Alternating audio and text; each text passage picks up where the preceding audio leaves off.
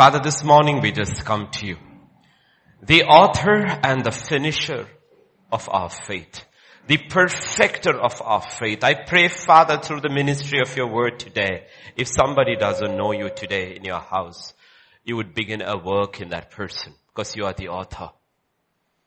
And all those who know you, Father, I pray their faith may be made a little more perfect, Lord, a little more. Because this is a life from faith unto faith. For you have proclaimed the just shall live by faith. That if we draw back, your soul won't be pleased with us. You have said it is impossible to please God without faith. And your word says faith comes from hearing, and hearing from the word of God. Therefore, as we hear the word of God today, Father, I pray you will strengthen our faith. You would increase our faith. Speak to us. Let every blindfold fall. Let every deaf ear be opened. Blind eyes see. Hardened hearts melt. Let there be healing and deliverance in thy house, even during the ministry of the word. For it is written, I sent forth my word and healed you of your infirmities. I release your word, Father. For in Jesus' name we pray. Amen, amen, amen. I'll continue part of what we looked at yesterday, the whole of it. It's already online and it's on the WhatsApp also for those who are in the church WhatsApp group. And what I didn't finish yesterday, part of it also we will look today. And today is seeing him who is invisible. One of the introductions, or part of the introduction yesterday for the pastors was primarily the Word of God. The Word of God, not man, but the Word of God divides humankind into three categories. The first general category where all of us once were, and much of mankind is called the natural man. The natural man, the man who is born into this world, the natural man, who perceives everything through his five senses. We have primarily five senses. Psychologists have kept on increasing it up to 18 to 22, but let's leave that alone. It's like rudimentary, but basically, it's five senses which we have. And it is through these five senses the natural man perceives everything. But Scripture says the natural man is spiritually dead. Meaning he's separated from God. He has no connection with God. He's separated from God. And because God is a spirit and his realm is a spiritual realm, the natural man is unable to understand anything of the spiritual realm because he just functions with the body and with his soul and his five senses. In 1 Corinthians chapter 2 and verse 14, Scripture says, but the natural man does not receive the things of the Spirit of God, for they are foolishness to him. It doesn't make sense to him. Nor can he know them because they are spiritually discerned. Spiritual things are spiritually discerned. Okay, the natural man is dead in his spirit. And God is a spirit. Therefore, he's not able to receive the things. He may be an incredibly religious man. That's a function of the soul, but he's not able to actually discern God and his kingdom. Then there is the other one, the spiritual man, not religious man, the spiritual man. A man who is born again. When he's born again, he's born in the spirit.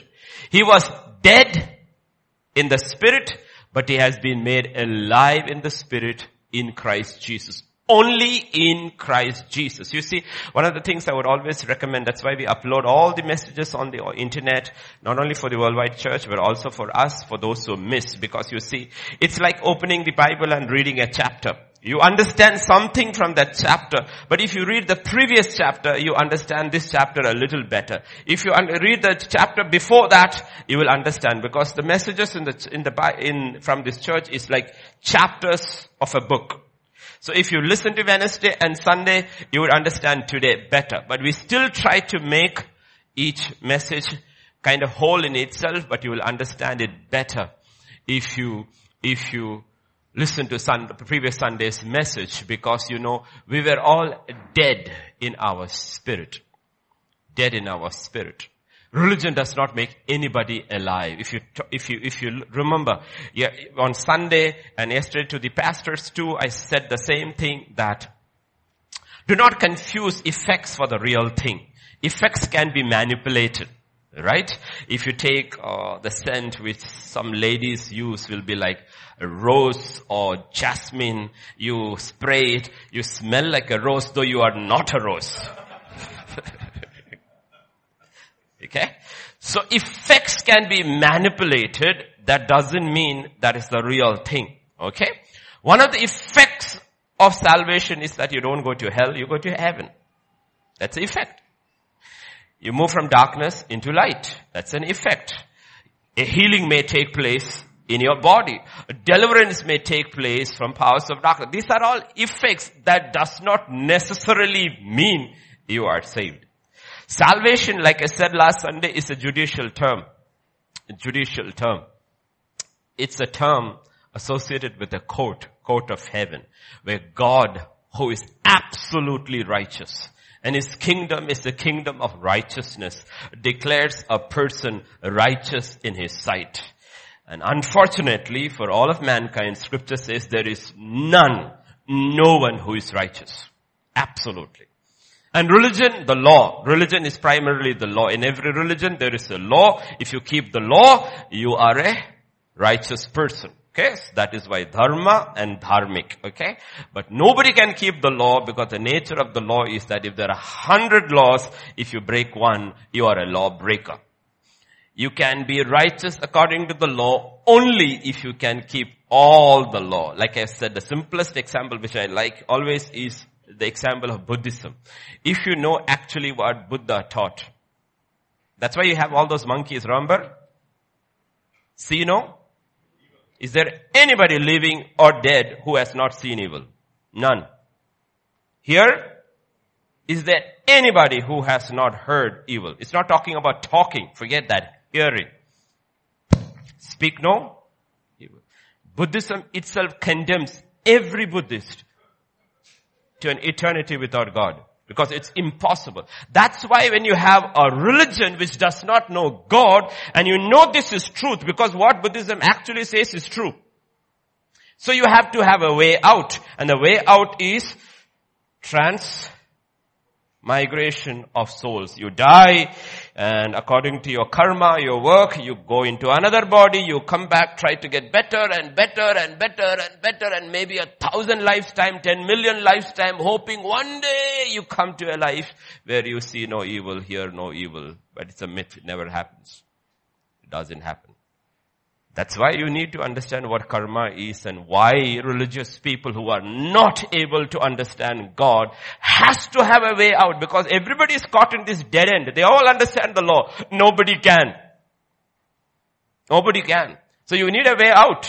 So they made a hole in their theory and said you come back again and try. But the fallacy of that theory is this: if I had a previous birth, then in this birth, at least I need to know my mistakes so that I don't repeat it. But I can't remember nothing. So I am content to repeat the same things, if not more. So you are caught in a trap. Therefore, it is logically proved wrong. So therefore understand, it is when God, scripture says, there is a righteousness that is apart from the law, which is available by faith in Christ Jesus. Because you have to see sin like this as an entity, not sinners, sin. We were born in sin because of Adam and Eve, therefore we sin. So you don't have to do anything to do anybody to sin. They will automatically sin, because that's our nature. So God took Christ and put sin in him, on him, and judged all who believe in him. And then said, I take his righteousness and put it upon you. That's the righteousness that comes by faith, and faith alone in Jesus. That is the beginning of salvation. That is shut to the religious man. He's still struggling. He's still trying to earn some good points with God by doing good and doing good and doing good and doing good. And he's frustrated. While the man who's born of God and he is imputed with the righteousness of Christ is struggling with his sin, but he's not struggling with his righteousness because that is a natural process. Earlier sin was his natural process. Now righteousness becomes his natural process because inside the person has changed. That's salvation. So if you don't understand salvation, we will get condemned under the condemnation that comes from the law or religion. So the spiritual man as opposed to the natural man, he was made alive in Christ Jesus by the Spirit of God. Romans 8:11 says, but the Spirit of him who raised Jesus from the dead dwells in you. He who raised Christ from the dead will also give life to your mortal bodies through his Spirit who dwells in you. So it's a supernatural work of God. It's got nothing to do with man. All the man did was believe. And God did a work in him. That's the beginning. Then there is his third category, which is basically Christians, okay? Those who have believed. They are called carnal believers in the Bible. He's born again, but reacts primarily to his old nature. And his mind, he really struggles in the mind. In Romans 8 and verse 7, scripture says, the carnal mind is in enmity against God. For it is not subject to the law of God, nor indeed it can be. The spiritual man has peace with God because he's dead to the world. The natural man has peace with the world and is dead with God. So God doesn't bother him and the world doesn't affect him. Because he has peace with the world. The carnal man is struggling with God because he goes to God, he feels, oh no. He goes to the world, he says, oh no. Why? Because that's his nature. The natural man is alive in the soul, flesh, but he's dead in the spirit. The spiritual man is dead to the flesh and alive unto God. The carnal man tries to live both ways. And much, if not most, of the new covenant and the old covenant is written to the carnal believer. Because he is the one in danger of backsliding into perdition. The Bible is not written to the unbeliever. To the unbeliever, God said, go, you go talk to them. And when he comes in, give him the Bible. Because the Bible, people read the Bible and get saved. That's a supernatural work. But that was never God's primary plan. Never God's primary plan. His primary plan, you go be my witness. And when they come in and they're saved, give them the book. And the book will become life for them. In Hebrews 10 verse 38 and 39, God says, my right, the just, first you have to be justified by God, declared righteous. Once you have been declared righteous, it's because of faith. The just shall live by faith. Faith unto faith. If anyone draws back, my soul has no pleasure in him. But we are not of those who draw back to perdition. Meaning he says the possibility that you can draw back into perdition. The natural man is not afraid of this. Because he has no clue what is to draw back into perdition. Because he's already looking at perdition without realizing it. He's already booked his ticket. It's the carnal man who is in danger of going backward. Like I said yesterday to the pastors, the kingdom of God is like this. It's not like this. Though we say earth is flat when it is not flat, the kingdom of God is also not flat. It is like this. Meaning if you're not going up, you're going down. If you're not going up, you're going down. Because the call from the kingdom of God is always come up hither, come up hither, come up hither. It's never say that you can stay where you want. Because there is danger. So if we put our flesh on the cross, the old man, then by faith, Christ will be on the throne. On the other hand, if we put our flesh on the throne, then knowingly or unknowingly, we put Christ back on the cross. And that is a judgment pronounced in the book of Hebrews. So this morning, we shall move from the carnal to the spiritual. Okay? There are three kinds of people in every church. One is church, the natural man trying to look inside. from outside the kingdom. He's trying to look into the kingdom of God, but there is a wall. He cannot see. So he tries to reason something that is spiritual, which is natural senses. He's entertained. He likes it because reasonable men also love to hear theological arguments. He's entertained. He's excited. But the fact is that he cannot see. That's a natural man. Then there's a spiritual man who is taking in the word and the word is going in. If there is conviction, he's cleaning it out and the word is working in him because the word of God has the power to work in those who believe. Then there is this carnal man. He is sitting like at the edge. Okay. So when the word comes, he tries to escape.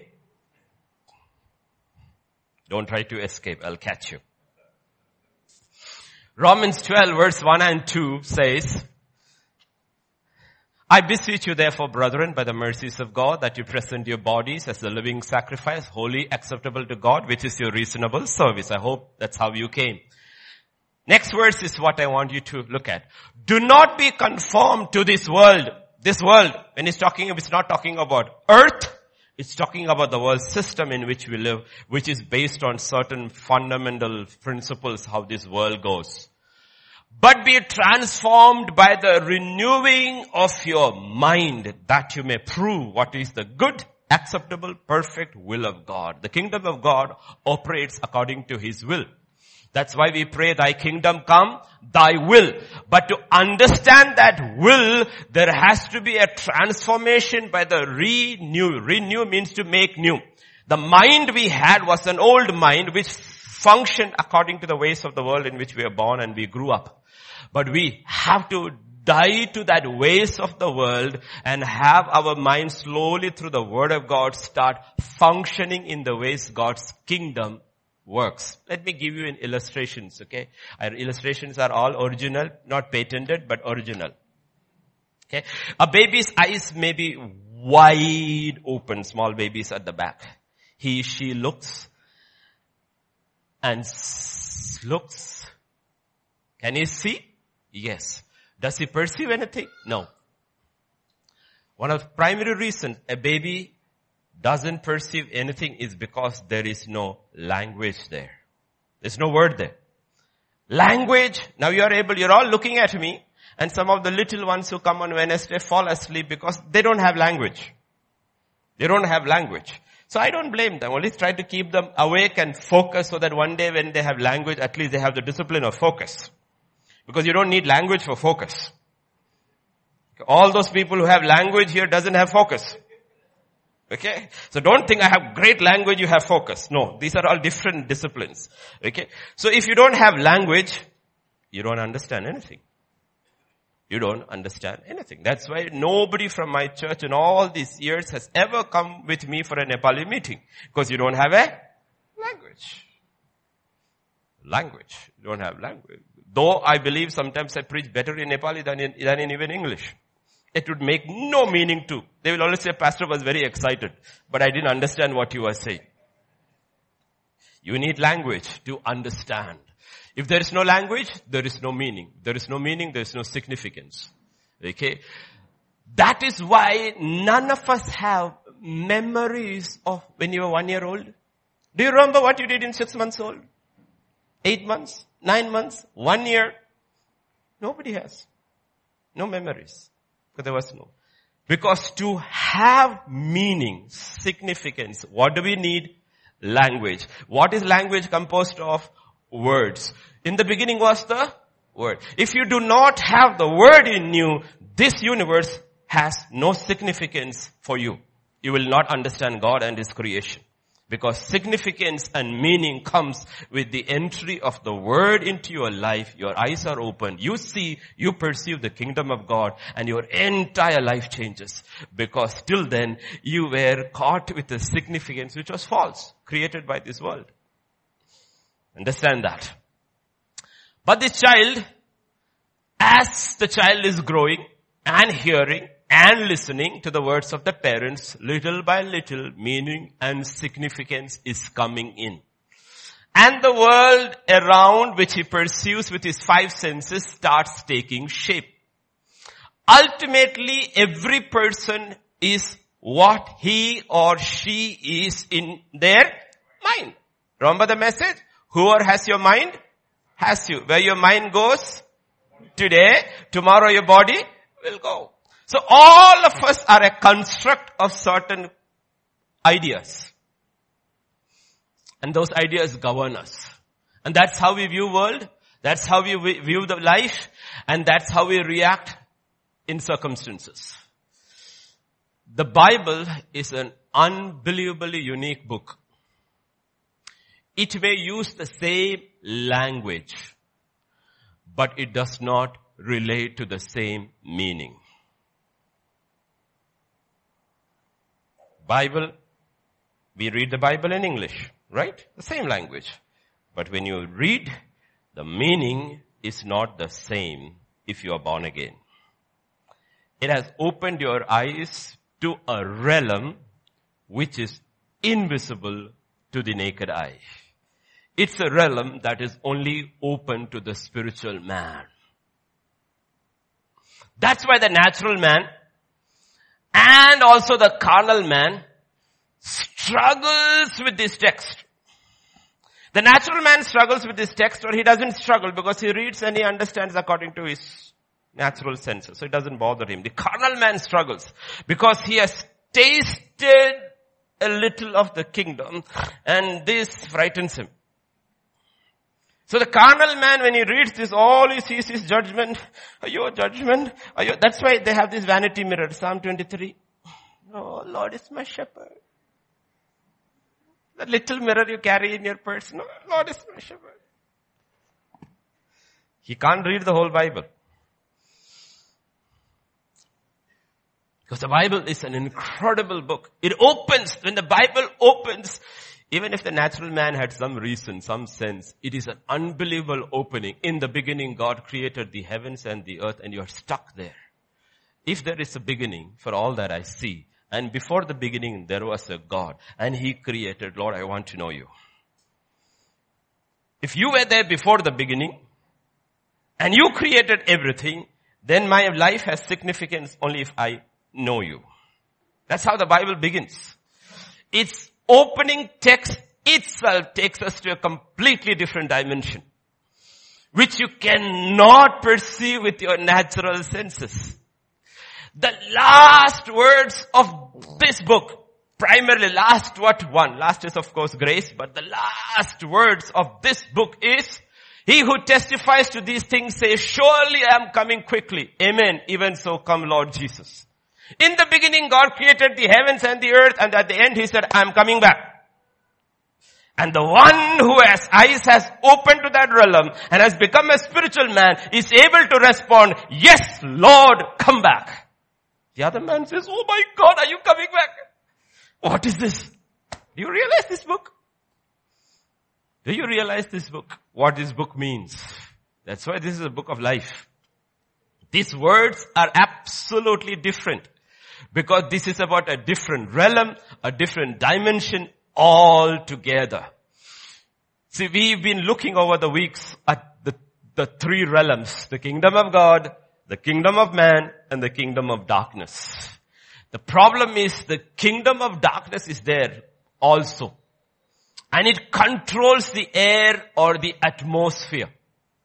In 2 Corinthians chapter 4 and verse 4, if I'm right, scripture says, whose minds the God of this age has blinded. What has He blinded? Minds. How do we perceive reality? Through our mind. And if a mind is blinded,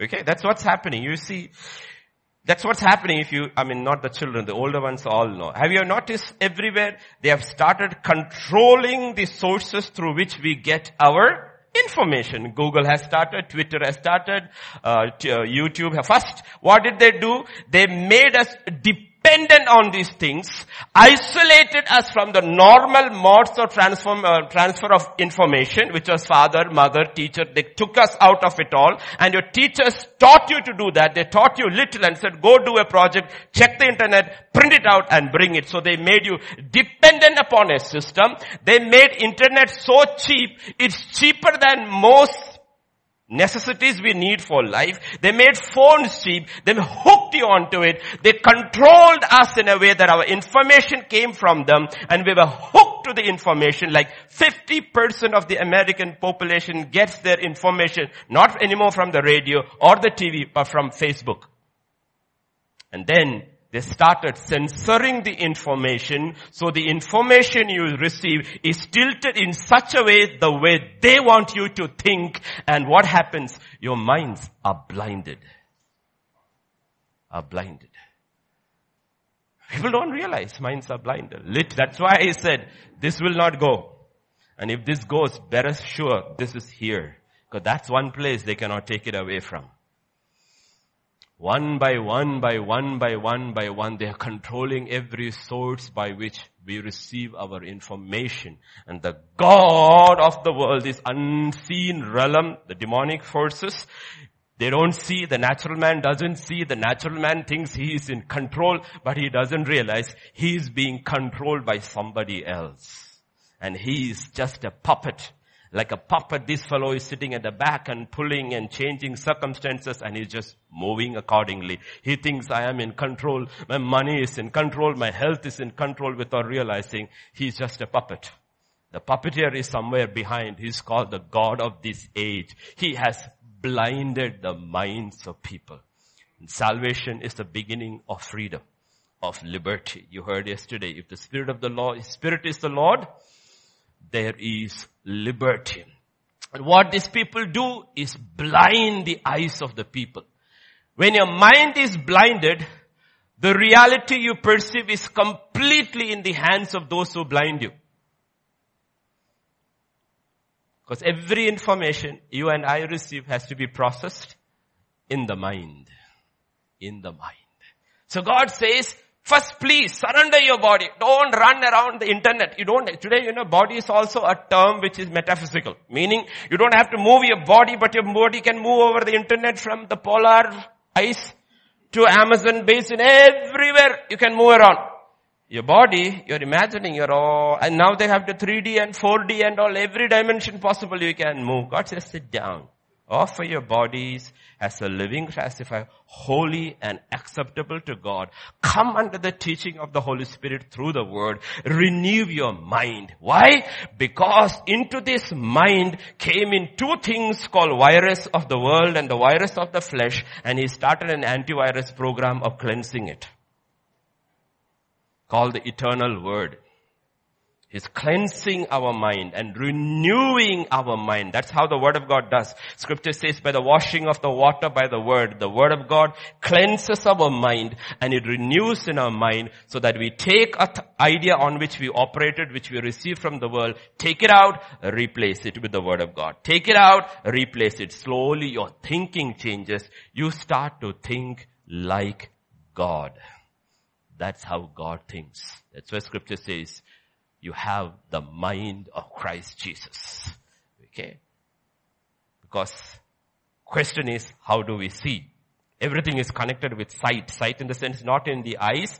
When the Bible uses the term eye and sight, it is talking about how we perceive. All the scientists sitting over here, Pastor Vijay and all of them, if they were to tell you, what is seeing? What is sight? What is seeing? It is actually the work of light. It's actually the work of light. The light reflects back, goes into your eyes, and it does one jadoo over there. Therefore you perceive. Where there is no light, there is no vision. So light is the one that brings vision. That's why Bible uses metaphors like light and darkness. And the warped carnal man in the old ages took light and darkness and made it into white and black and condemned the black man. God never said black and white. He said light and darkness. And we still carry that prejudices in our inner soul that if somebody is a little dark-skinned, we carry prejudice because that is the warped nature of the fallen man. God didn't say that. God said light and darkness. Darkness is the absence of light. There is no entity called darkness. Darkness means there is no light present. Understand this, so that these prejudices, you look into your minds and your hearts and you will realize, why do I react with certain people this certain way? It's because of the old way of thinking. Get rid of those thoughts. Get rid of those thinking. So Bible uses terms of light and darkness.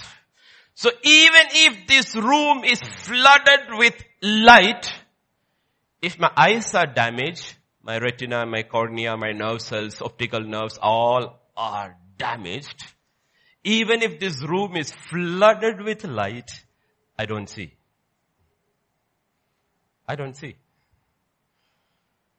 So there is a spiritual realm. One is God's, which is called light. The other is called darkness. And the natural man is blinded to both. He doesn't realize the darkness is controlling him. And he does not know light because his eyes don't function. Spiritual eyes don't function. Even those who serve the devil, there are a lot of people in the natural realm, religious realm, who actually serve the devil. They are his servants. They serve him in darkness. They do all kind of occult. They get power from him and he gives them certain gifts in return. But the problem is even they have been deceived by darkness. In 2 Corinthians chapter 11 and verse 14, no wonder, for Satan himself transforms himself as what? Satan never comes as an angel of light to his servants. To his servants, he always comes an angel of light. I've heard and have met people who serve him, and every one of them think Lucifer is the real God, and when they die, he's going to make them into a prince. That's what they believe. That's why you have all this Netflix, all these new things called Masters of the Universe.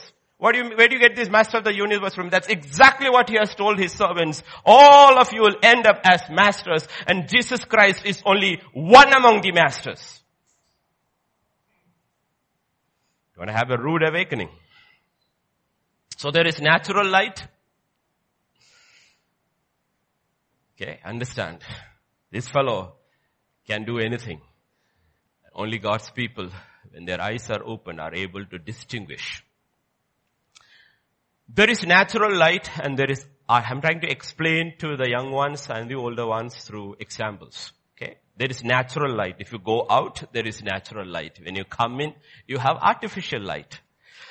This whole world system is an artificial construct of the enemy using natural men who were deceived. This whole world, whatever is real will last. This is not real. This world is passing away. This whole, not earth. Don't mistake world and earth. The earth was created by God. The world was framed by natural men who were deceived by the devil. It is artificial. It's not real. One of the temptations of Jesus Christ in Luke chapter 4 verse 5 and 6, scripture says, was this. Yes. Then the devil, taking him up on a high mountain, showed him all the kingdoms of the world in a moment. Of this world in a moment. And the devil said to him, all this authority I will give you and their glory, for this has been delivered to me, and I will give it to whomever I wish. So the devil showed this world system which he has made using natural men and their glory, and he's trying to get Jesus to serve him. Saying, I can give it to you. I can give it to you. All you have to do is serve me.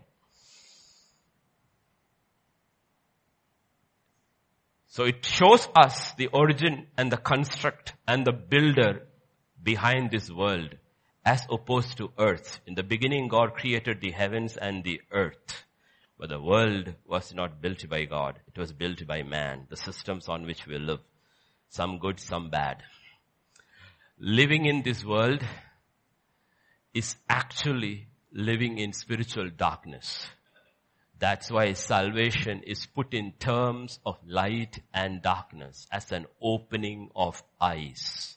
In Acts chapter 26, Paul will tell the king, I will deliver you from the Jewish people as well as from the Gentiles to whom I now sent you. This is what God told him.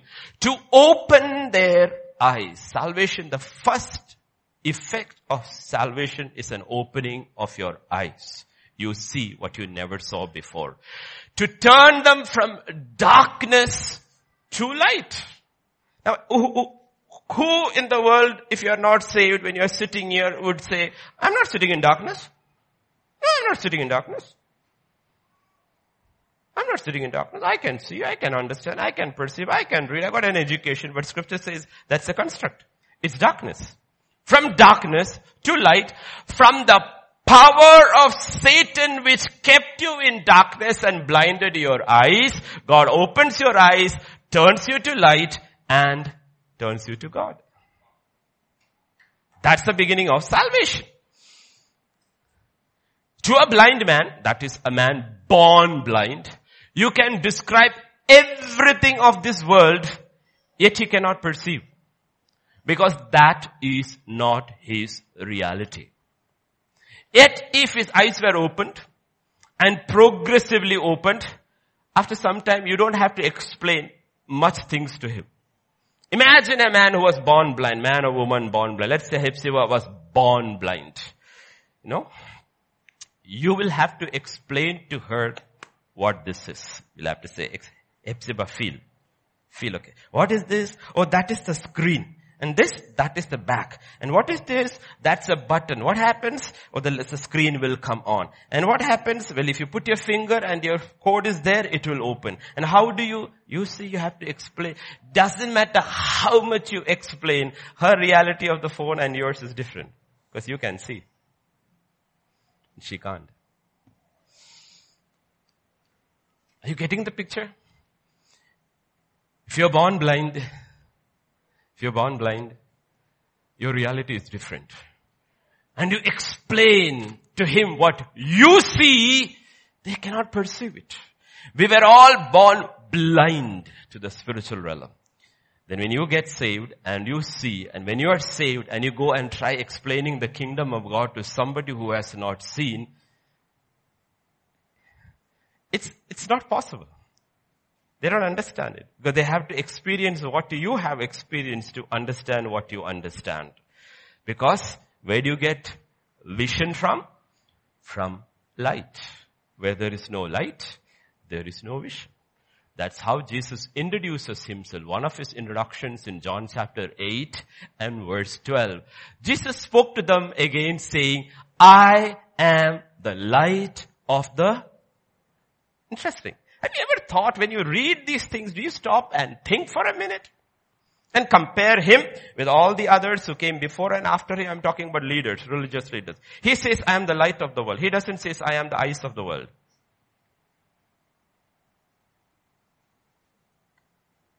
All the others, practically in other words, are saying, I am the eyes of the world, so I will show you how to go. He says, no, I'm not even showing you how to go. He says, I am the light. If I am not there, you don't see. I can teach you from morning till evening, this is the way to go. But if I am not your light, you will not know where to go. He doesn't say, I am your eyes. He says, I am the light. Because where there is no light, there is no vision. Because the reason we see is because if all the sun were to go, total eclipse, the power were to go, we will be sitting in darkness. Though our eyes are fantastic, we see nothing because there is no light. What did Jesus say? I am the light. He didn't say anything about the eyes. I am the eyes. He says, I am the light. Meaning, without me, you won't see. You won't see. So don't be too hard on people who don't see. Nothing is wrong with their eyes. They just don't have the light. So salvation, it's completely, last time we looked at salvation in terms of righteousness. Today we are looking at salvation in terms of light. So when I am born again by the Spirit, scripture says, by the Spirit, and my spiritual eyes are open. Most familiar example. Jesus answered and said to him, this is Nicodemus, the great theologian, full of theory, full of religion, full of the law. Most assuredly I say to you, unless one is born again, he cannot see. What? The world? Your books?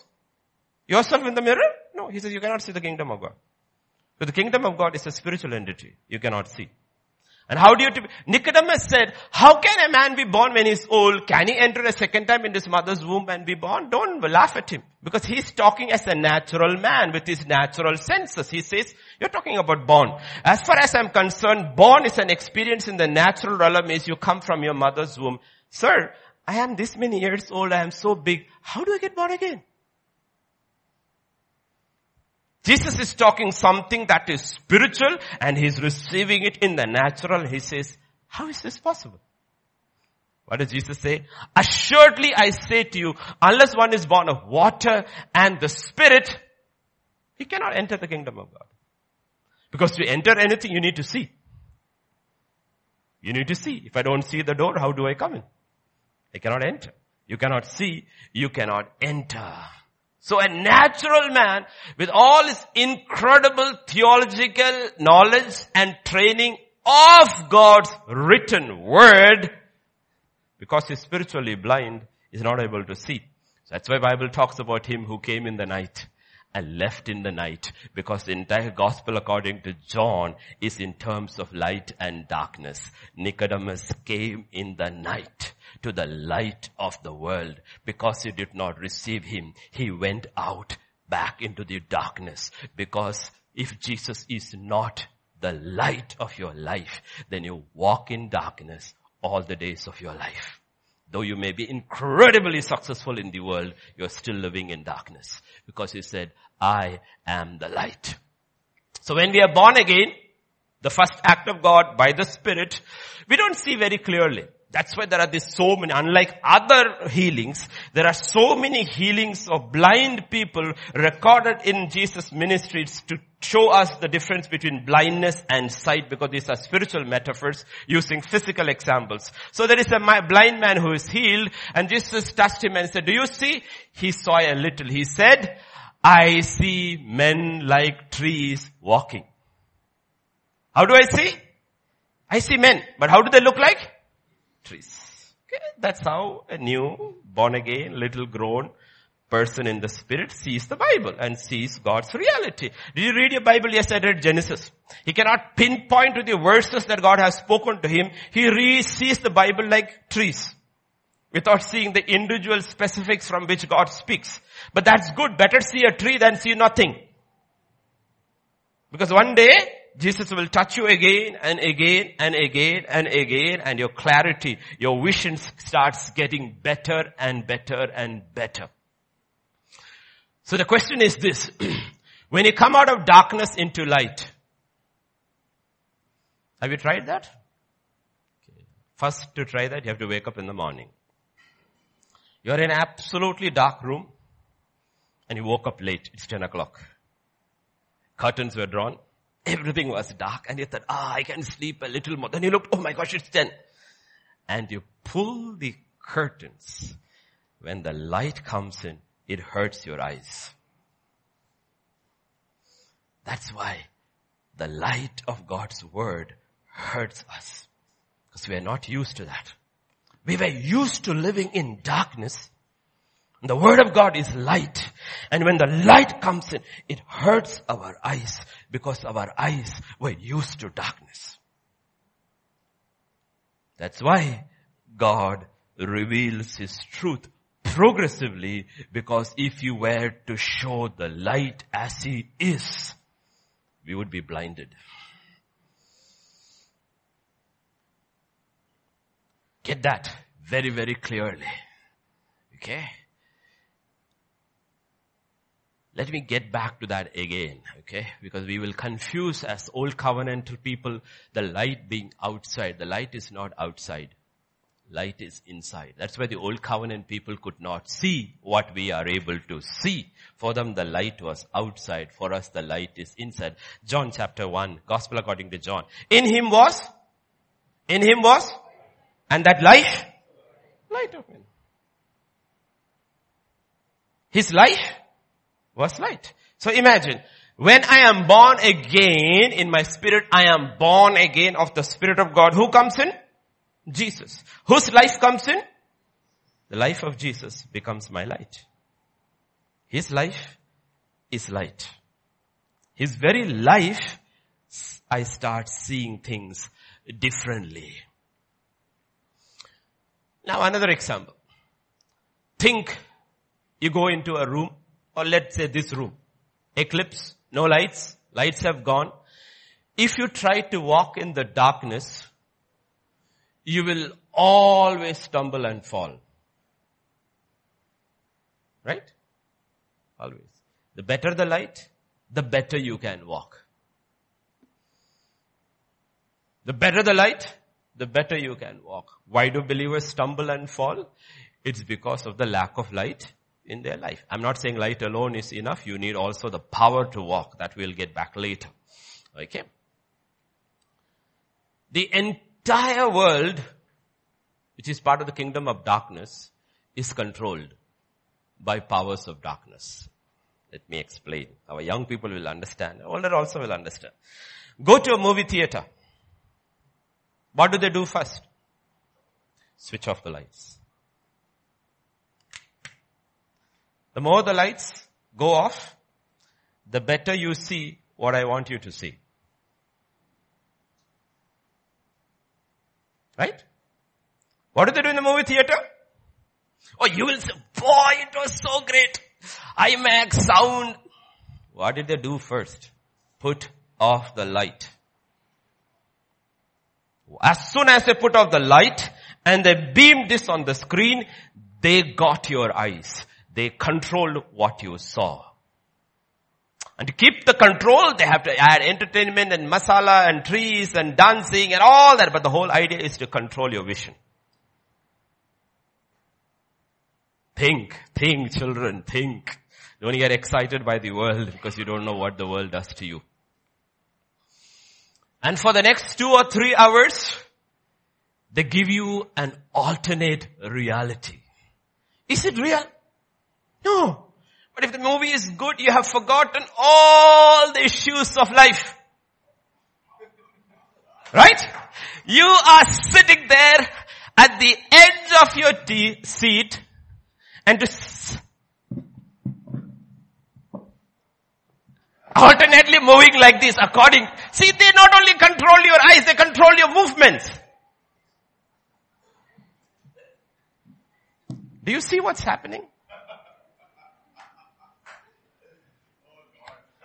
That's exactly what the world does to man, and that's how the devil controls.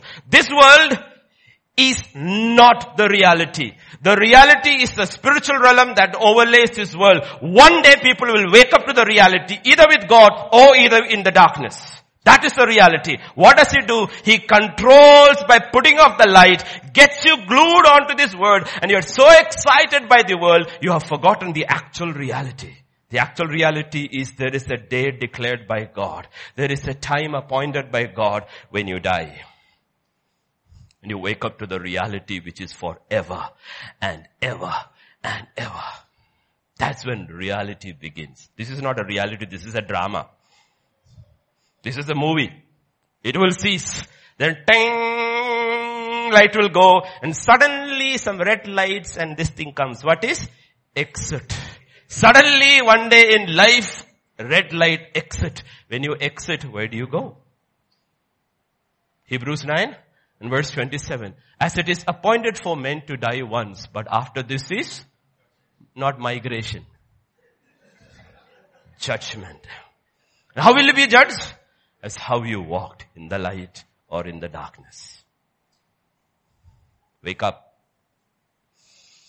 That is why to escape this reality for people, God says in verse 28, what does he say? Next verse. So Christ was offered once to bear the sins of many. To those who eagerly wait for him, he will appear a second time apart from sin for salvation.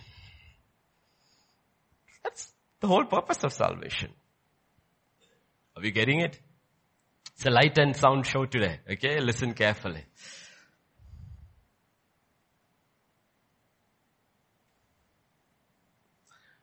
Another case scenario, okay?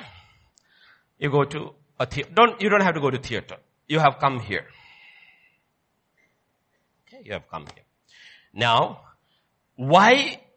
technically, why is call it a stage. Why is the stage less lighted than where you are sitting? If you look where you are sitting, all the lights are on and all the windows are open. Here the windows are all shut and only one light for me. Why?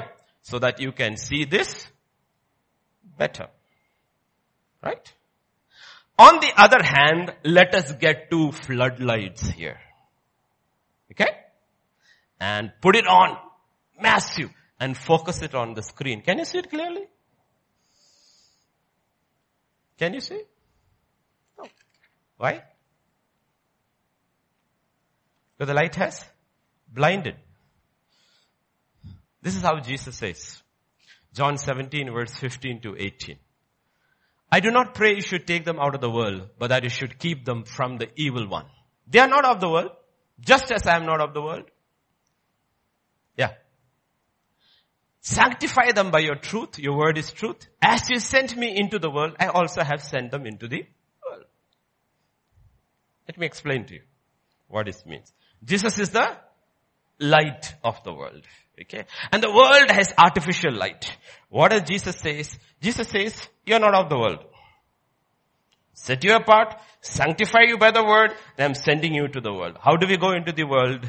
If your heart is full of the light of God, then the light of the world is dim. You don't see. It doesn't affect you.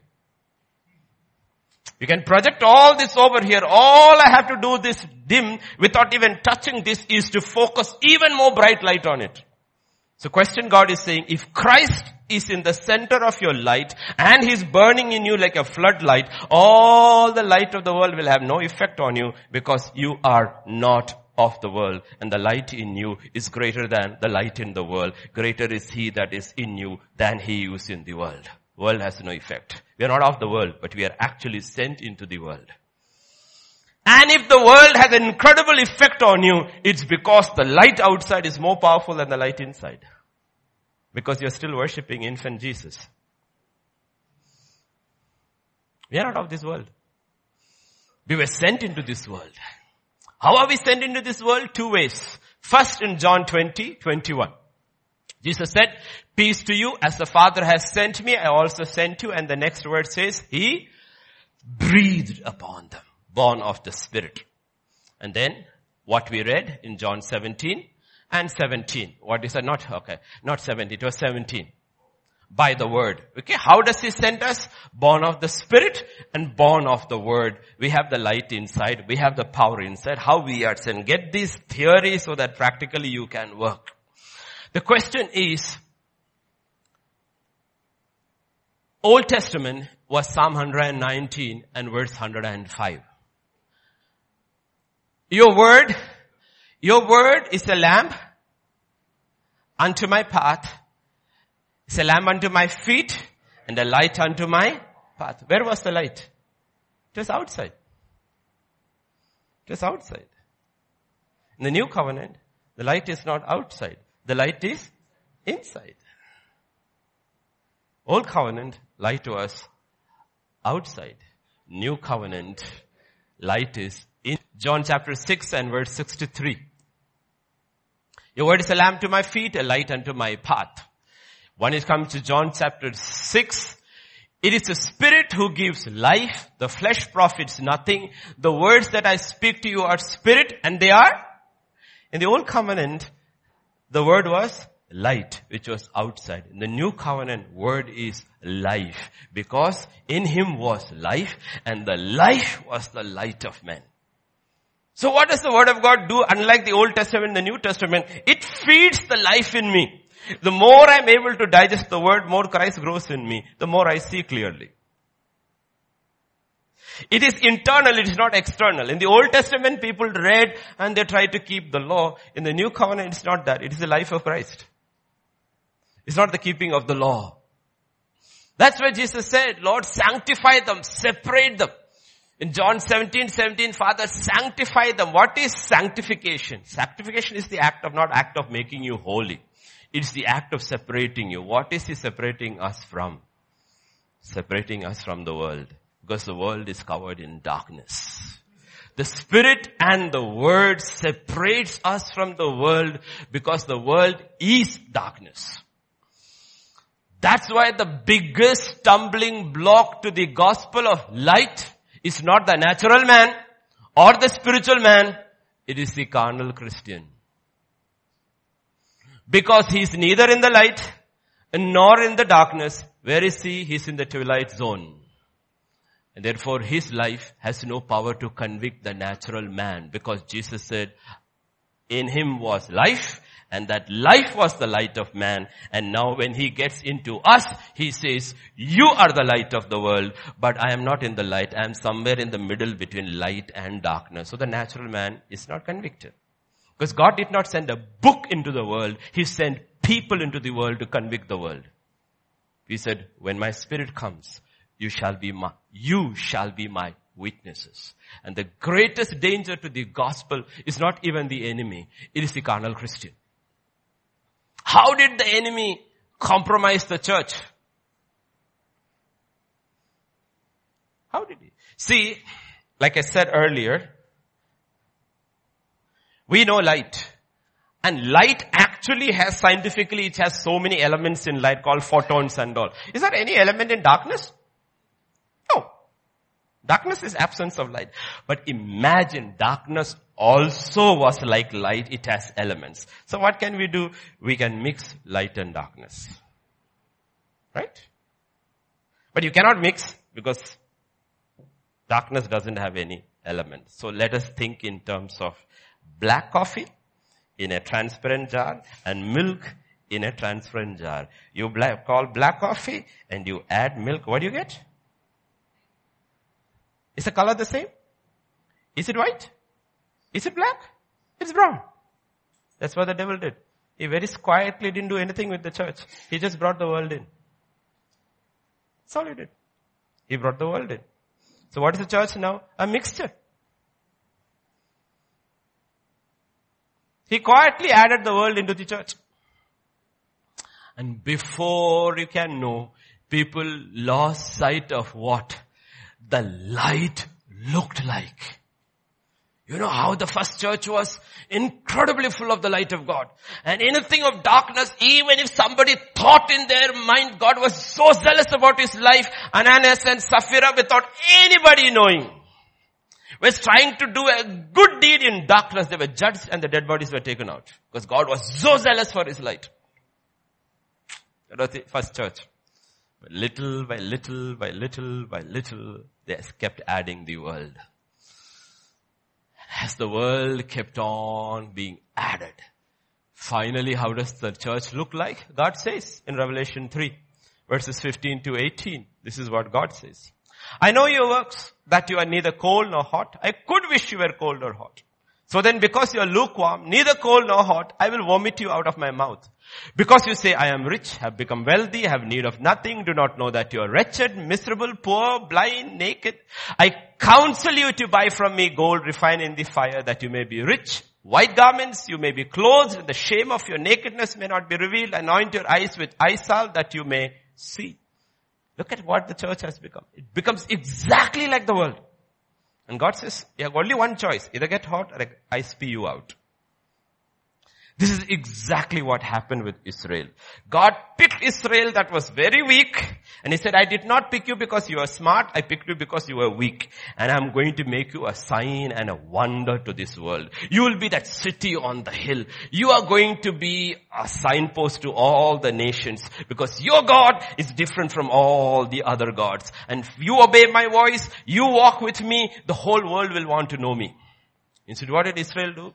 They went after the world and the other nations. God sent prophet after prophet after prophet after prophet, warning them, warning them, warning them, warning them. They didn't listen. So finally God says, you want to be like Babylon? Good. Go to Babylon. He allowed Babylon to capture them. You want to look like Assyria? Good. Assyrians, come. Take my people because they want to be like you. They don't want to be like me. To the point God finally says, leave Ephraim alone. Because he's joined with idols. A point will come, God says, when I will tell the church to leave the church alone. Because they have joined with idols. Because this whole world is one big, massive idol. The world system is a creation of idolatry. Understand that. So this is the process. Salvation is a process. It begins with Jesus. And it begins with Him coming inside of us. His life. When His life comes, I start seeing. The difference with people who are excited by the word and preaching, but they're still standing outside the kingdom and they look in and they hear the messages. Wow, wow, wow. But when they go in, they forget because the world takes it away immediately. But the person to whom Christ has come in and Christ is growing, his excitement is different from the person who's excited from looking outside. Understand scripture, understand how these things work. Because we don't see. That's how the church has been. See, I have no issue with the world because I have nothing to do with the world. My issue is always with the church. I never preach to the world. To the world I have only one message, repent and believe. To the church I have a lot to say because Christ has a lot to say to the church. From Genesis 1:1 to Revelation 22:21 is written to the church and not to the world. Every advice, every promise, every warning, everything is to the church, not to the world. Only when the world gets into the kingdom or the person in the world gets into the kingdom, the Bible becomes a living book for him. They are not asked to live by the Bible. They are not. So, people were talking about the Supreme Court verdict, section 377, 277, whatever, homosexual. Does it bother me? I said, no, it doesn't bother me at all. Why? It doesn't bother you? I said, no. Why? Homosexuality has been there from immemorial times. In the world, that is all part. Only thing it was hidden has come out. But that's exactly the way Jesus said things would happen in the end. Right? So why should it bother me? My issue is not that homosexuality is legalized in the world. My issue is that homosexuality has been legalized in the church. That's my issue. It didn't begin in the world. It didn't begin in the Supreme Court in India. All the precedents they are quoting has come from Christian countries. By scientists from the Christian nations, psychologists from the Christian nations, from churches which ordain great clergy and bishops. My issue is not with the world. I have no issue with the world. My issue is with the church. Because the world sees only these as rights. Gay rights, abortion rights. True. In the kingdom of darkness, these are all rights. God says, this is what you want. A time is coming, I will give you all that I ask you. He who restrains now will be removed and the lawless one will be allowed to manifest and you can go have all your rights. Then you will realize what my kingdom and the other kingdom was. It is true. No issue. I have no issue with the world by any ruling. I have no issue.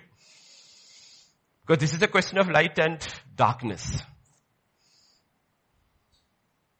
And the problem is, you have to understand, no? People were saying, did you see, all the Ola and all the Uber have got rainbow on it. Poor driver has no clue at all. The bosses who control from the top are all part of the Illuminati Freemason system. All of them are part of the kingdom of darkness, actively working with them and for them. So they sent out an order. The poor fellow put a rainbow.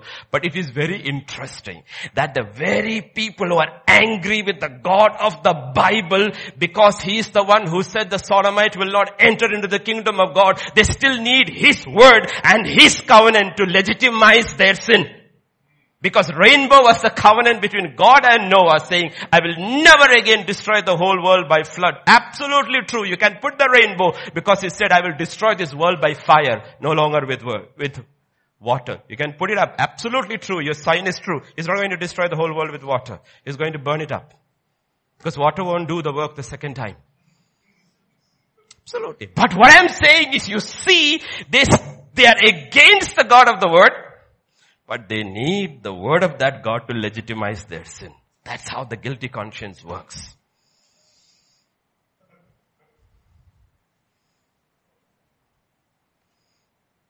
So don't get upset.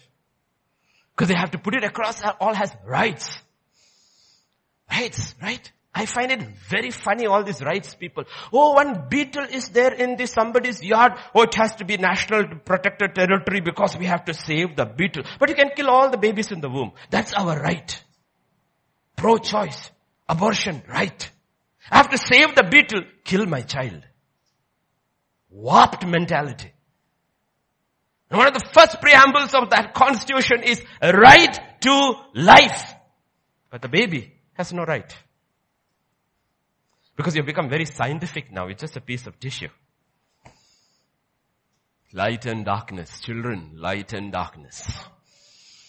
That's what we are looking at.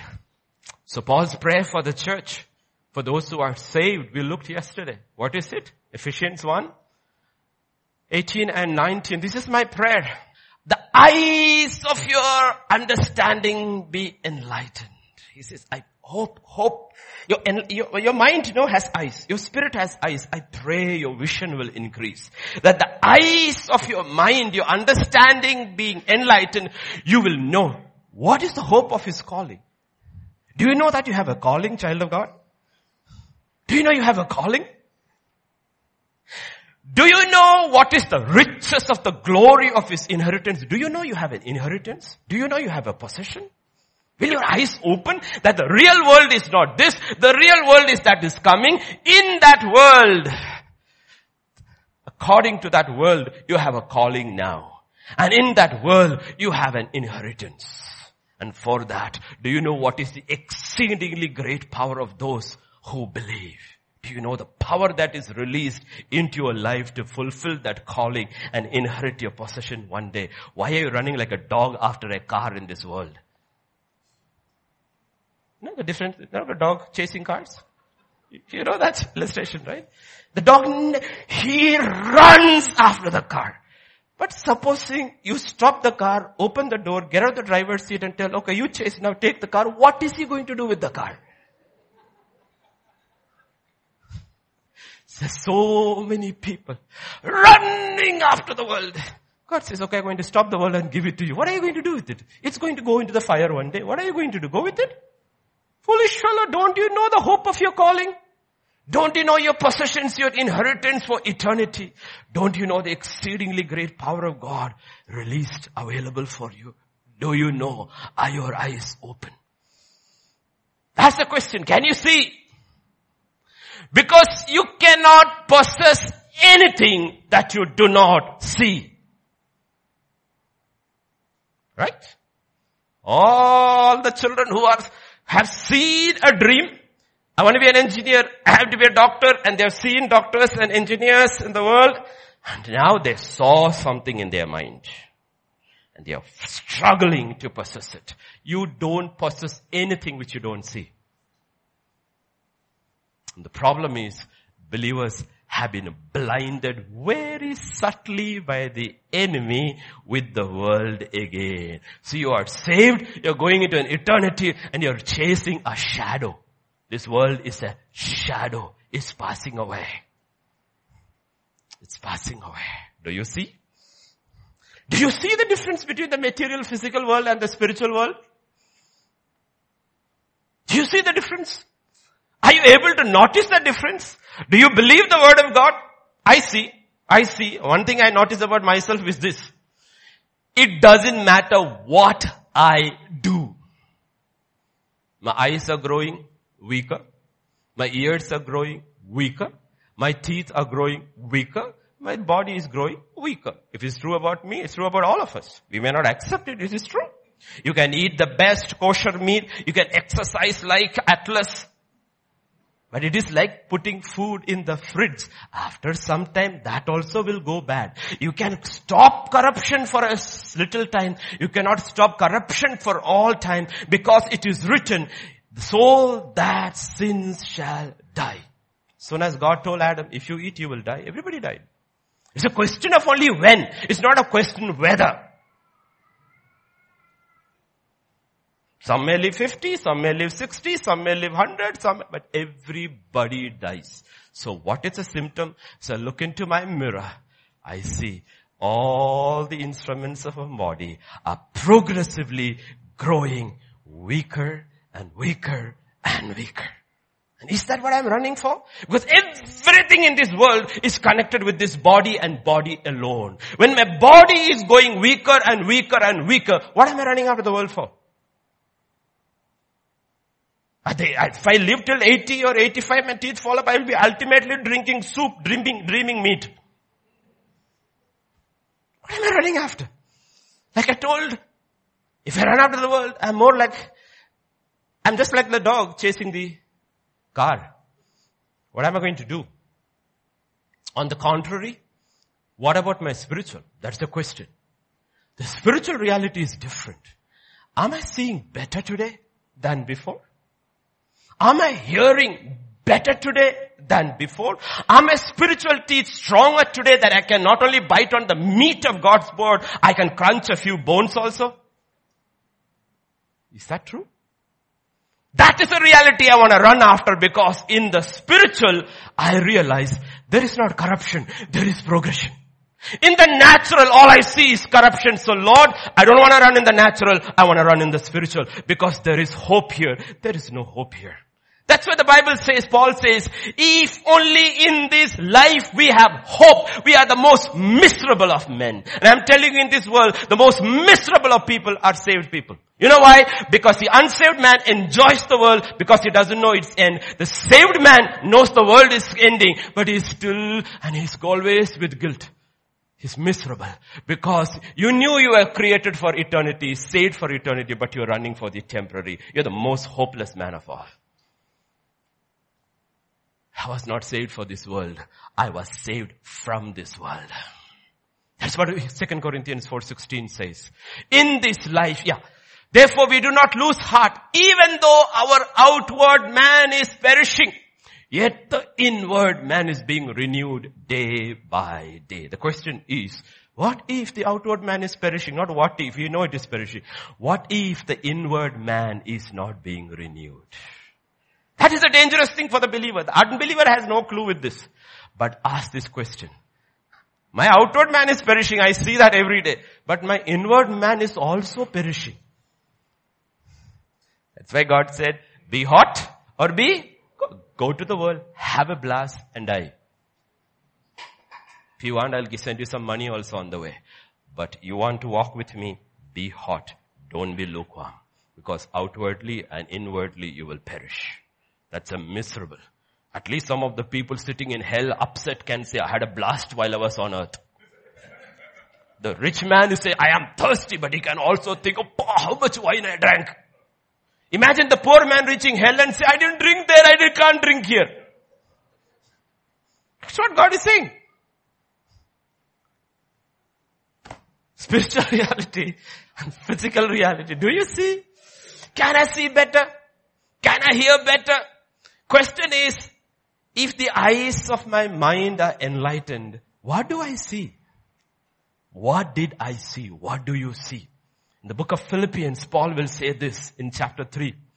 Not that I have already attained, I'm already perfected, but I press on that I may lay hold of that for which Christ Jesus has laid hold of me. He realized, you know what? I have a purpose. My salvation is not random. My salvation is exactly like every act of God with purpose. My salvation is also with purpose. Christ Jesus laid hold of me for a purpose. And I'm running for that. Brethren, I do not count myself have apprehended, but one thing I do, forgetting those things which are behind, reaching forward to those things which are ahead, I press towards the goal for the prize. There is a prize. There is a prize. Like I told you, I've told that example when I was in school with my parents who never gave me first in all the papers, irrespective of what I wrote. Then my mother said, you score in the board exam, I give you my watch. Can you imagine for a 12-year-old kid, 11-year-old kid, what a watch can do when the town has only one watch? 2 watches. My dad had a watch, my mother had a watch, nobody else had a watch. Oh, that watch brought motivation like nothing else. That was the prize. I ran like nobody ran. And I scored the top in every subject except the national language. And I got my watch. And like I said, I walked like this for many days. It's going to happen. I got a crown. This is mine. God said, yeah, it's yours. This is really mine. Yes, it's yours. I'm not going to take it away, son. It's yours. He says, for the price, the upward call of God, not stationary, not horizontal, not down, upward call of God. Do you see the price? Can you see the price? The question is, what did he see? That is the key. Real key is this. What is the key? Because you know what? Telling you, this is what has happened to the church, how the devil infiltrated and changed the minds of the people. You see, if I were to tell Hepzibah, you really pray and you really study the word and you really walk with God, I promise you, I will give you a bike when you turn 18. Okay? How long is the bike going to move? You mean after class 6 and class 7, class 8, class 9, I've studied for a watch? No. Watch cannot motivate you for too long. You have to be given something bigger. Are you getting? If God were to promise, if you were to run your race because you're being promised heaven, a house in heaven, and all the amenities in heaven, the devil can provide that on earth too. You got a wonderful house. You got all the stuff you want. He suddenly says, what is this race? That's how the prosperity gospel got into the church and blinded the eyes of the people. But nobody's running for the race because they don't know what the price is. What is the price? What does Paul say in 3:8? Yet indeed I also count all things lost. I was telling yesterday the pastors, in life we always think in terms of loss and gain.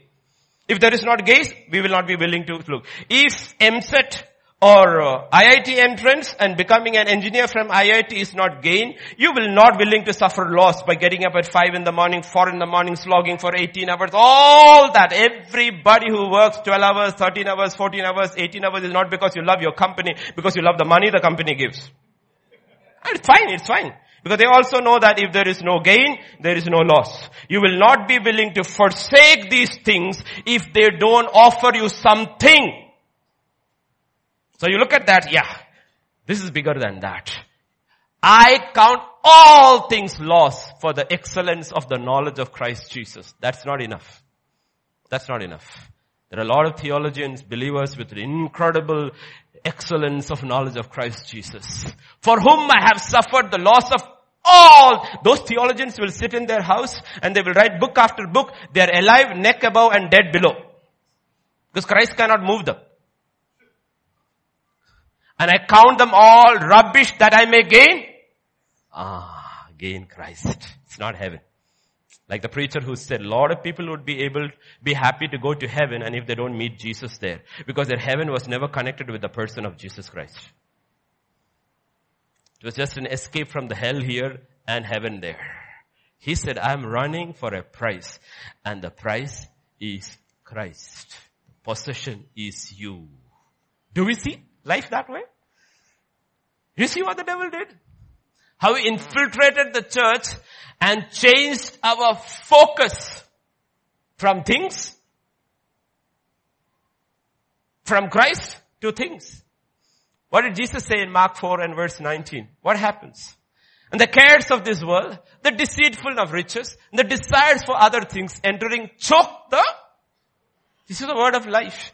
And it becomes unfruitful. It chokes. But what if it is connected with a person? That's why do you think the Bible records stuff like that? Here is Jacob in Haran. Here is in Laban's house. He meets Rachel at the well. He looks at her. He falls in love with her and he loves her from his heart sincerely. And is willing to work 14 years as a slave in his uncle's house to get her. And scripture says, because of his incredible love for her, those years look like a few days for him. Who are you, Jacob? The son of the richest man in Canaan. And who's your uncle? Who's this girl? That's my uncle's daughter. And you're willing to work 14 years for her? Yes. Is every day drudgery? Yes. Are you getting anything out of it? No. Are you being paid any wages? No. What are you? A son-in-law. Are you treated like a son-in-law? No. What? What are you treated like? A slave. And why are you going through this? Because I love that girl. If you don't love Jesus, everything is burdensome. Price is Him. It's not the place. It's not the home. That is the reason why Jacob's love for Rachel is put over there as a paradigm, as a metaphor to us, because that was Christ's love for the church. Church is like Rachel, but Christ loved the church. Jesus, you are the Son of God, God Almighty from heaven. How do you find living in Nazareth? It's okay. 30 years? Fine. Haven't you left your glory, your splendor, your comfort, everything? Yes. Aren't the people who are going to come after you in the next 2,000 years going to enjoy comfort like you never will? Yes. It doesn't bother you? No. Why? Because I love my church. I love my church. Unless we see it that way. That's the difference. See, this riches, things, no? All this has not, we don't see them as distractions. We see them as attractions. We don't see this as distractions. A believer is clear in the mind. He says, you know what? This dude I've heard and read in the Bible, my God has told him is very chalu. If he cannot, he will try to distract you with what is attractive in heaven, in the world. I will not be distracted. I will not lose my focus. That's the difference. The church in US and the church in China. Why is the church in US so compromised? Why are they so fearful? You know why? Because they build these structures. And these structures to run around in US, you need more and more. They put all their money into the building and not into the people. And in US, the thing is that churches are tax exempt. And if you speak against the system and against the government, there is a very unclear clause where they can take your tax exempt status off. So most of the preachers have been compromised because they know, oh, this building costs $1 million. We have constructed it all. If we lose our tax exemption, then we don't have the money to pay taxes, because in the US, you are taxed like crazy. If you breathe, they will tax you. You know why? This choked the word. So when all these new rights, which are called as sin in the Bible, came, they shut up and legitimized all that in the church. Church in China has no buildings. They gather in secret. They get beaten up. They get arrested. They get killed. Has they changed the word? No. They're growing more and more and more and more, that the man is terrified. He doesn't know what to do with the church. Because the number of people in the underground church is more than the Communist Party. Need to understand, we lose our focus unless we see in terms of gain and loss. Christ is gain. Do we see that gain? I'm telling you, if you are not connected to the person called Jesus Christ more and more each day, see, you may fall. That's not the point. David fell. Why did he spring up every time? Because he was connected to the person of God. He loved God. And God was very upset with him. Very upset with him. Why was God upset with David and not so upset with Saul? I said, I don't want to talk to that fellow. But with David, he said he was so upset. You have to really read it in our modern day language what God actually told David. He said, you picked all these women. I kept on quiet because kept on. Then he went and picked another man's wife. Bathsheba. He was so upset. He actually tells in our modern crude language, if you wanted women, I would have given you all the concubines of Saul. Why did you break my law and take another man's wife? Because you are my kid. I know you love me. I know you love me. And I love you too. See, only those whom you love and who loves you back have the power to hurt you. Others don't have that. Your wife says something unkind, you carry it through the day. Somebody on the road while you were going shouted something at you, you're carrying it with you all the day. You don't know that fellow. You got irritated, but you forgot. You forgot who he was. You know, everybody doesn't have the power to hurt you. Everybody doesn't have the power to hurt God. Only those he loves and only those who love him back. Understand that. Don't lose your focus. Don't lose your focus. In 2 Corinthians 4:18, this is what scripture says. So we fix our eyes. Fix. I wish God had given me the authority of Nehemiah. I would have pulled some beards and some heads and said, walk like this. Fix your eyes on what is unseen. Not on what is seen, that's this world, on what is unseen. For what is seen is temporary. Stomach for the food for the stomach, both will be destroyed. Now shall we add to that Pastor James' version? Addition. Clothes for the body for the clothes, both shall be. Shoes for the feet, sandals for the feet, both shall be. Earrings for the ear for the earrings, both shall be. You get it? You have to keep adding. Then only according to your taste you have to add. Get it?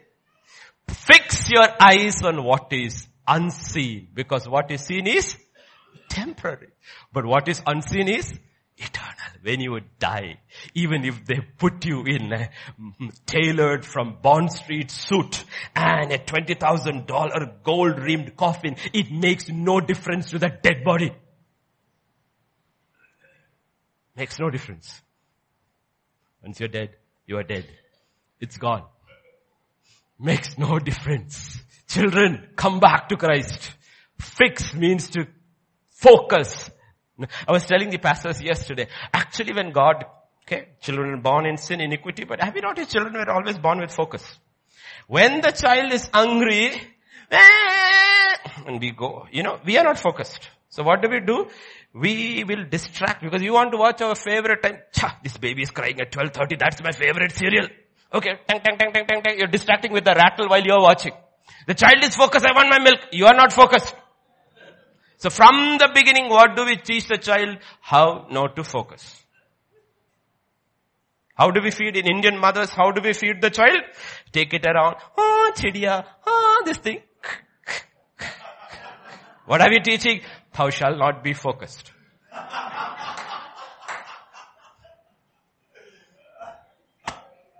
Thou shalt not be focused. Scripture says, be focused. Fix your eyes on things that are not seen. In Hebrews 3 and verse 1, scripture says, therefore, holy brothers who share in the heavenly calling, fix your thoughts.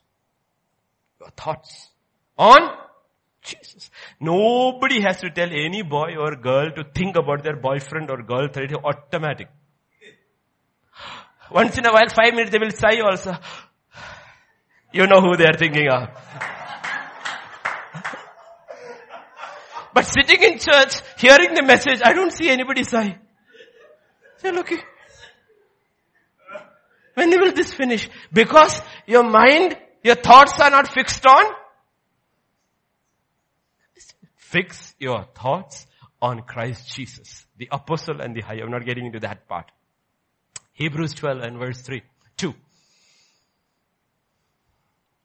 Let us fix our eyes on Jesus, the author, perfecter of our faith, who for the joy set before him endured the cross. I asked the pastors, he also saw something. He saw the joy before him. He's here. Imagine the pulpit is the joy. He saw that and he endured the cross. The shame, the agony, the scorn, everything of the cross he endured because he saw something. What did he see? What he did not have before? A bride. That's all. He saw the church, his wife. That's all. He looked at her like Jacob looked at Rachel and said, yeah, she's spiritually ugly. She's all that, but I love her. I love her and I'm willing to go through the cross for her. He saw something. The question is, do we see something? How do we see life? If you see life in terms of Jesus Christ, everything is gain. Everything is gain. Everything is gain. Everything is gain. Even death is gain. People ask me, are you afraid of death? I said, no. I'm afraid of the pain of death, but I'm not afraid of death. How come you don't love your wife? I do. Don't you love your children? I do. Don't you love your church? Yes. But you don't mind dying? I said, I don't. Because there is somebody I love more who is waiting on the other side. And that love, in the light of that, everything else is negotiable. Everything else is negotiable. That's the only way you will finish your race. There is no other way you can finish your race. That's why the saints sang, He's the fairest of 10,000 to my soul. He's the lily of the valley. Whatever that is, those are all love songs because they saw the beauty of His person. And they said, you know what? Life was all about Him. It was all about Him. It's not about. That's why we have to come to the core of the gospel. It's not about you and me. It's about Him. Colossians 1 verse 15 and 16. He is the image of the invisible God. Can you imagine? God is invisible. Christ is visible. That's why Christ came in the flesh. He's the image of the invisible God. If you don't love Jesus, you can never love God. God is invisible. He made Himself visible in Christ. The firstborn over all creations, for by Him all things were created that are in heaven, on earth, visible, invisible, whether thrones or dominions or principalities or power. All things were created through Him and for Him. By Him, through Him, for Him. The eye-opener. The universe doesn't revolve around me. It revolves around Him. Therefore, let me also revolve around Him. It's not about me. It's about you. That's what this creation is all about. It's about Him. By Him, for Him, through Him. I will change your mind. In Colossians 1, 26 and 27, Scripture says this. The mystery which has been hidden from ages and from generations, but now has been revealed to His saints. To them God willed to make known what are the riches of the glory of this mystery. Mystery. Christ is a mystery. Now, just looking at my phone notes, I write stuff on my phone. I'm learning. Okay.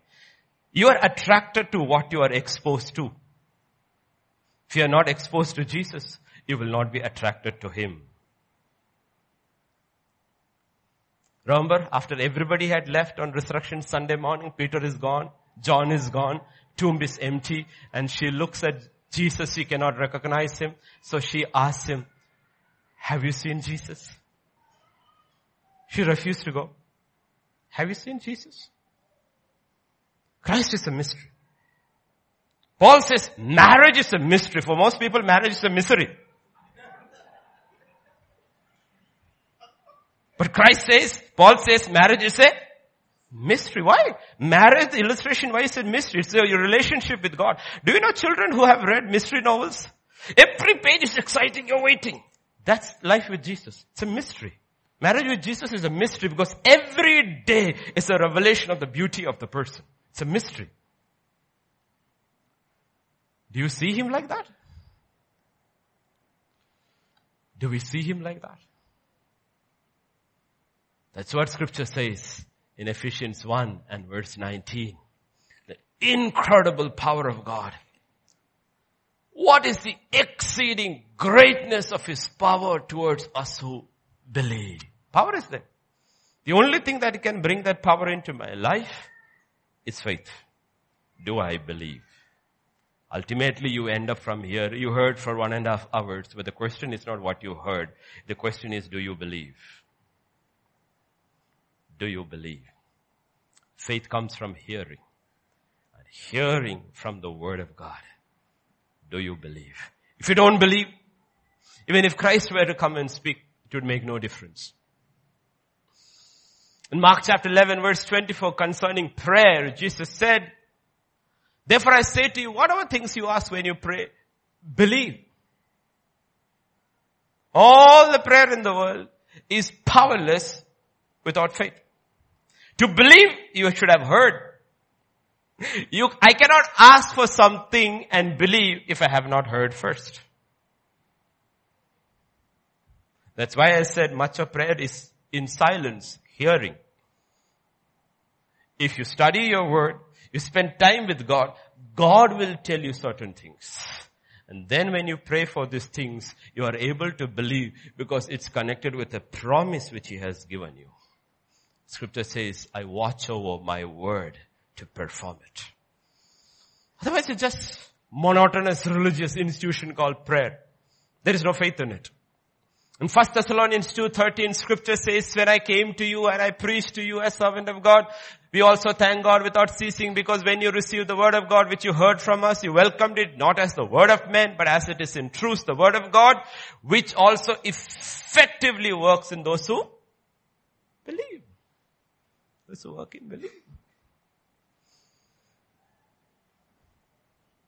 That's the faith we preach. There's incredible power of God towards those who believe. Will you believe? You know, we were talking yesterday from Hebrews 11 and verse 1. We are talking about faith is the substance of things hoped for and the evidence of things unseen. Faith has evidence, faith has substance. Malayalam has an incredible word called Kani Bhavicha Vishwasam, meaning Vishwasam has substance. You can feel it, literally feel it. You can literally experience it. That's faith. It is the substance of things hoped for and the evidence of things unseen. And one of the primary, we looked at different things yesterday. You can listen to the message, but something which the Lord always opened my eyes. One of the most liberating things God opened my eyes to concerning faith always was James 1 and verse 21. Receive with meekness the implanted word. Receive with meekness. Faith comes from hearing from the word of God, but receive with one of the most fundamental substance faith needs to have is meekness. Why? Why is it so? Because faith ultimately is completely trusting someone else. And if you are not meek, you cannot trust somebody else. That's why Jesus said, be like a little child to enter in the kingdom, because the little child are meek. They trust their parents. And that's a substance which you need to make your faith real. Because you're trusting somebody else. That's why we lift up Jesus. We show the character of Jesus. We show the person of Jesus. We saw the sacrifice of Jesus. And God says, if you can't trust him, you can trust nobody. But I need something to trust him. I need meekness to trust him. And meekness is something which you and I can know whether we have it or not. That's one of the substance. In Hebrews chapter 11 and verse 8, scripture says, by faith Abraham obeyed when he was called to go out to the place which he would receive as an inheritance, and he went out not knowing where he was going. Do you realize this man was meek? Abraham, where are you going? I don't know. Then why are you going? Because he told me. Who told you? God. God told you? Gods don't speak. You only give them flowers. They don't speak. No, my God speaks. And he told me to go. And where are you going? He didn't tell me that. You mean you believe him? I believe him. Where are you going? I don't know. And you will go? Yes. Why? Because I believe the one who told me. If you believe the person who told you, then you can go wherever he takes you. For that, you have to be meek. You have to be meek. He was an incredible meek man. In verse 9, scripture says, and by faith he dwelt in the land of promise as in a foreign country, dwelling in tents with Isaac and Jacob, the heirs with him of the same promise. Abraham, who are you? People say I am one of the richest, if not the richest. You're one of the richest? Yeah. Are you strong? Yeah, I defeated once 5 armies. Really? How many servants you have? I don't have to ask Sarah or Eliezer. I haven't counted. And where do you stay? I live in a tent. Why? Because he told me. You haven't built a house? No. But I heard your nephew built a house. Yes. Why didn't you build a house? Because he said no. And do you stay in one place? No. Why? Because he said keep on moving. Can you live like that? The kingdom of God on earth was established by the servants of God who were like Abraham. They moved when God told them to move. They did not have any permanent establishment on earth because they knew they were a son, a daughter of Abraham. And they lived in tents. tense is talking about temporariness of this passing world.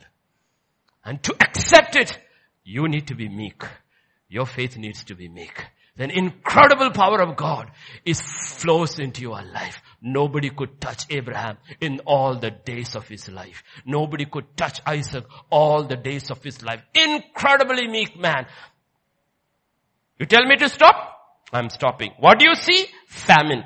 I will stop. What do you want me to do? Sow your seed. Okay, I will break the ground, sow my seed. Oh, I dug. I got well. It's our well. Take it.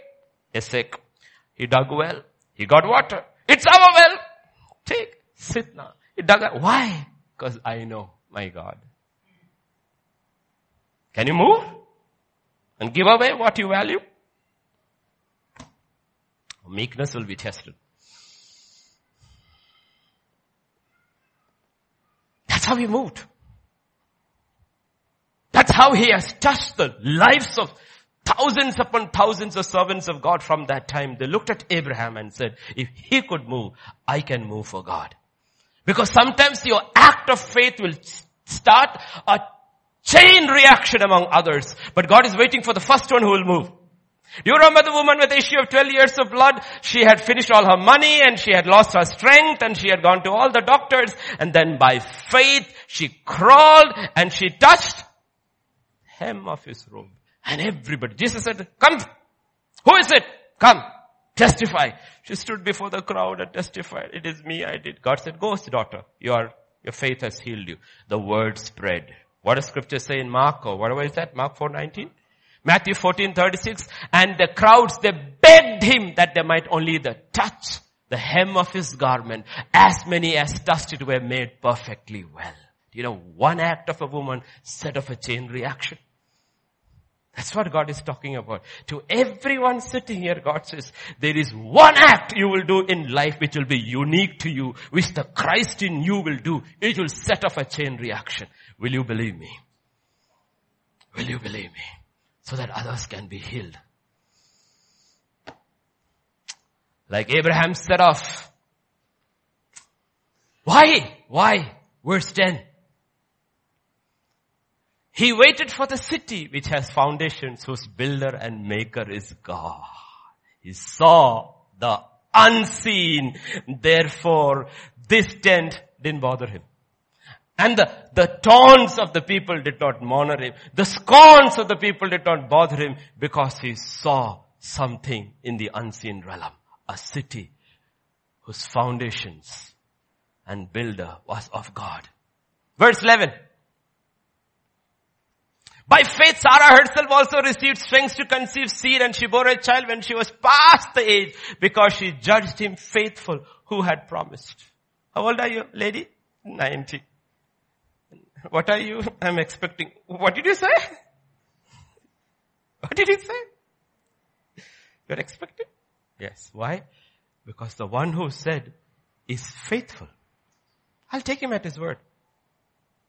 I'll take him at his word. She knew the new covenant before any one of us knew. Anyone who calls upon the name of Jesus will not be put to shame. I will not be put to shame. I believe him. I trust him. Because the one who said is faithful. Do you believe? Do we? The invisible power of God available to those who believe. Verse 17 and 19. By faith, Abraham, when he was tested, offered up Isaac. And he who had received the promises offered up his only begotten son, of whom it was said, in Isaac your seed shall be called. Concluding that God was able to raise him up even from the dead, from which he also received him in a figurative sense.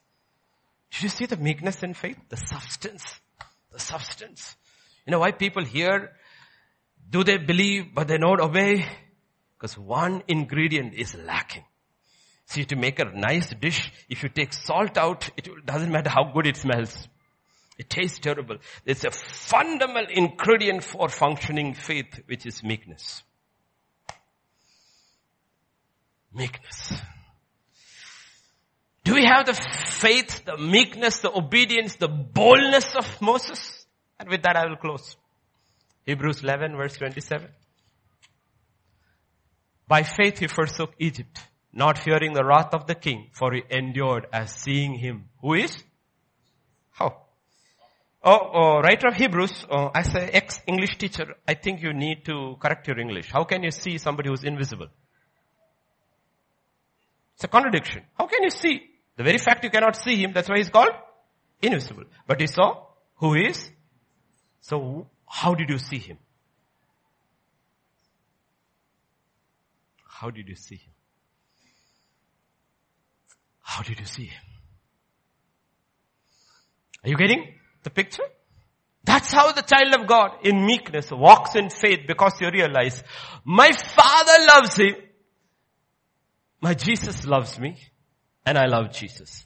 And I look at all the things that is happening in my life as being controlled by a Father who has got my life in his hands. One of the most powerful, we have to look at it. Did I give it to you? Psalm 139? Yeah? Is, most beautiful verses in the Bible. One, your eyes saw my substance being yet unformed. In your book they were all written. The days fashioned for me when as yet there were none of them. There were none of them. Even before I was formed in my mother's womb, God had completed the book about me. Every page in my life was written about me because he knew before the foundation of the world, I was his child. So why do I worry? What a liberating scripture. How precious also are your thoughts to me, O God. How great the sum of them. Even before I was born, every day of mine was written. Written. Therefore we don't worry. Yes, situations will come. Circumstances will come. But every circumstances in a child's life, a God's child, has been ordained by God to shape him, to fashion him or her in the image of Jesus Christ. Let me ask you this question. I read this and it was beautiful. Let's say, because this is lime juice, but let's say it's coffee. I am walking with the coffee down. Suddenly Hepzibah gets up and she bumps into me and the whole thing spilled.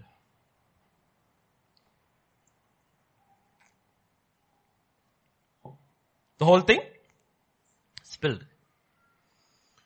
Let me ask you this question. Why did I spill the coffee? Why did I spill the coffee? Pardon? Because of Hepzibah. No, that's a wrong answer. I spilled the coffee because what was in the cup was coffee.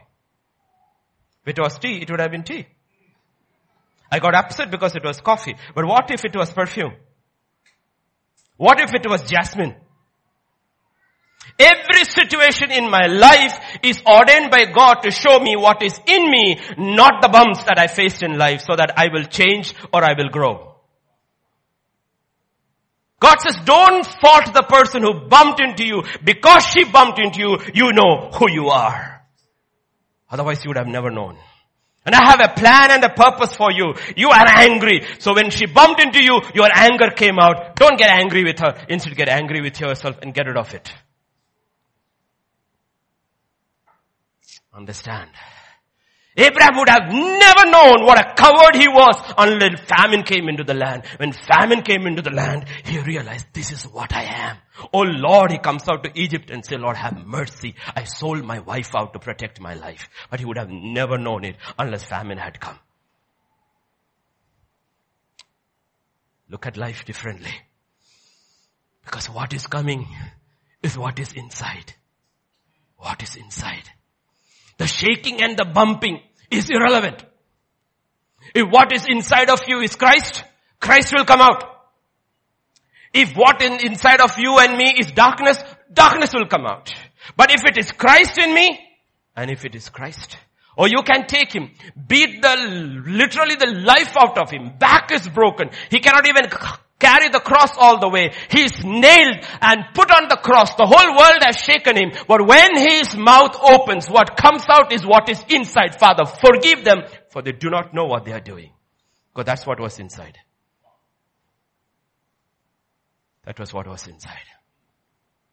Every situation in our life For God's own people. That's what scripture says. All things work together for the good of those who love Christ Jesus and call according to his purpose. Because if these bumps in life don't happen, you wouldn't know who you are.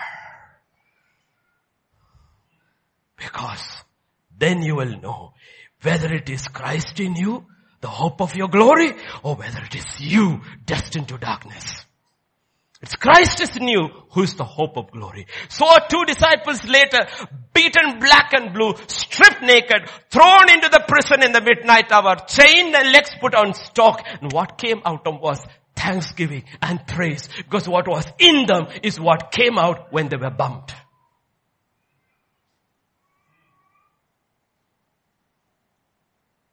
It's simple. Because we are running a race. The prize is bigger than you and I all can think about. The prize is Christ himself. He who has the Son has everything. He who overcomes inherits all. What is this all? You're going to get all of heaven? No, you're going to get the Prince of Heaven. Because everything was made by him, for him, and through him. He who gets the Son gets everything. The prize is Christ himself.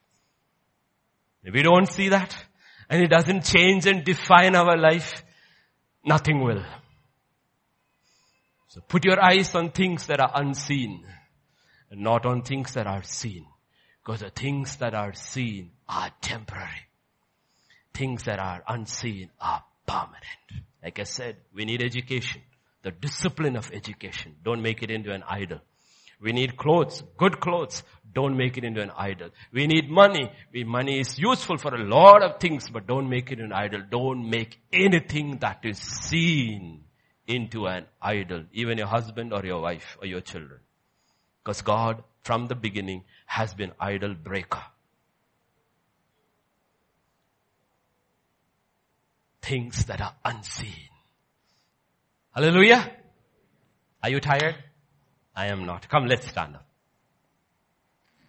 Father, we just want to love you, Lord. First, we just want to say, Father, we just love you. We just love you. We just love you, Lord. How can we not love you, Father? More we hear, the more we see, the more we know. All we can say, Lord, thank you, Father. Truly, Lord, as the songwriters wrote, 1,000 years and 10,000 tongues in eternity won't be enough to thank you when faith becomes sight that day. When we behold your glory and your amazing love and the beauty of your person. Words, heaven will not have enough words, oh God.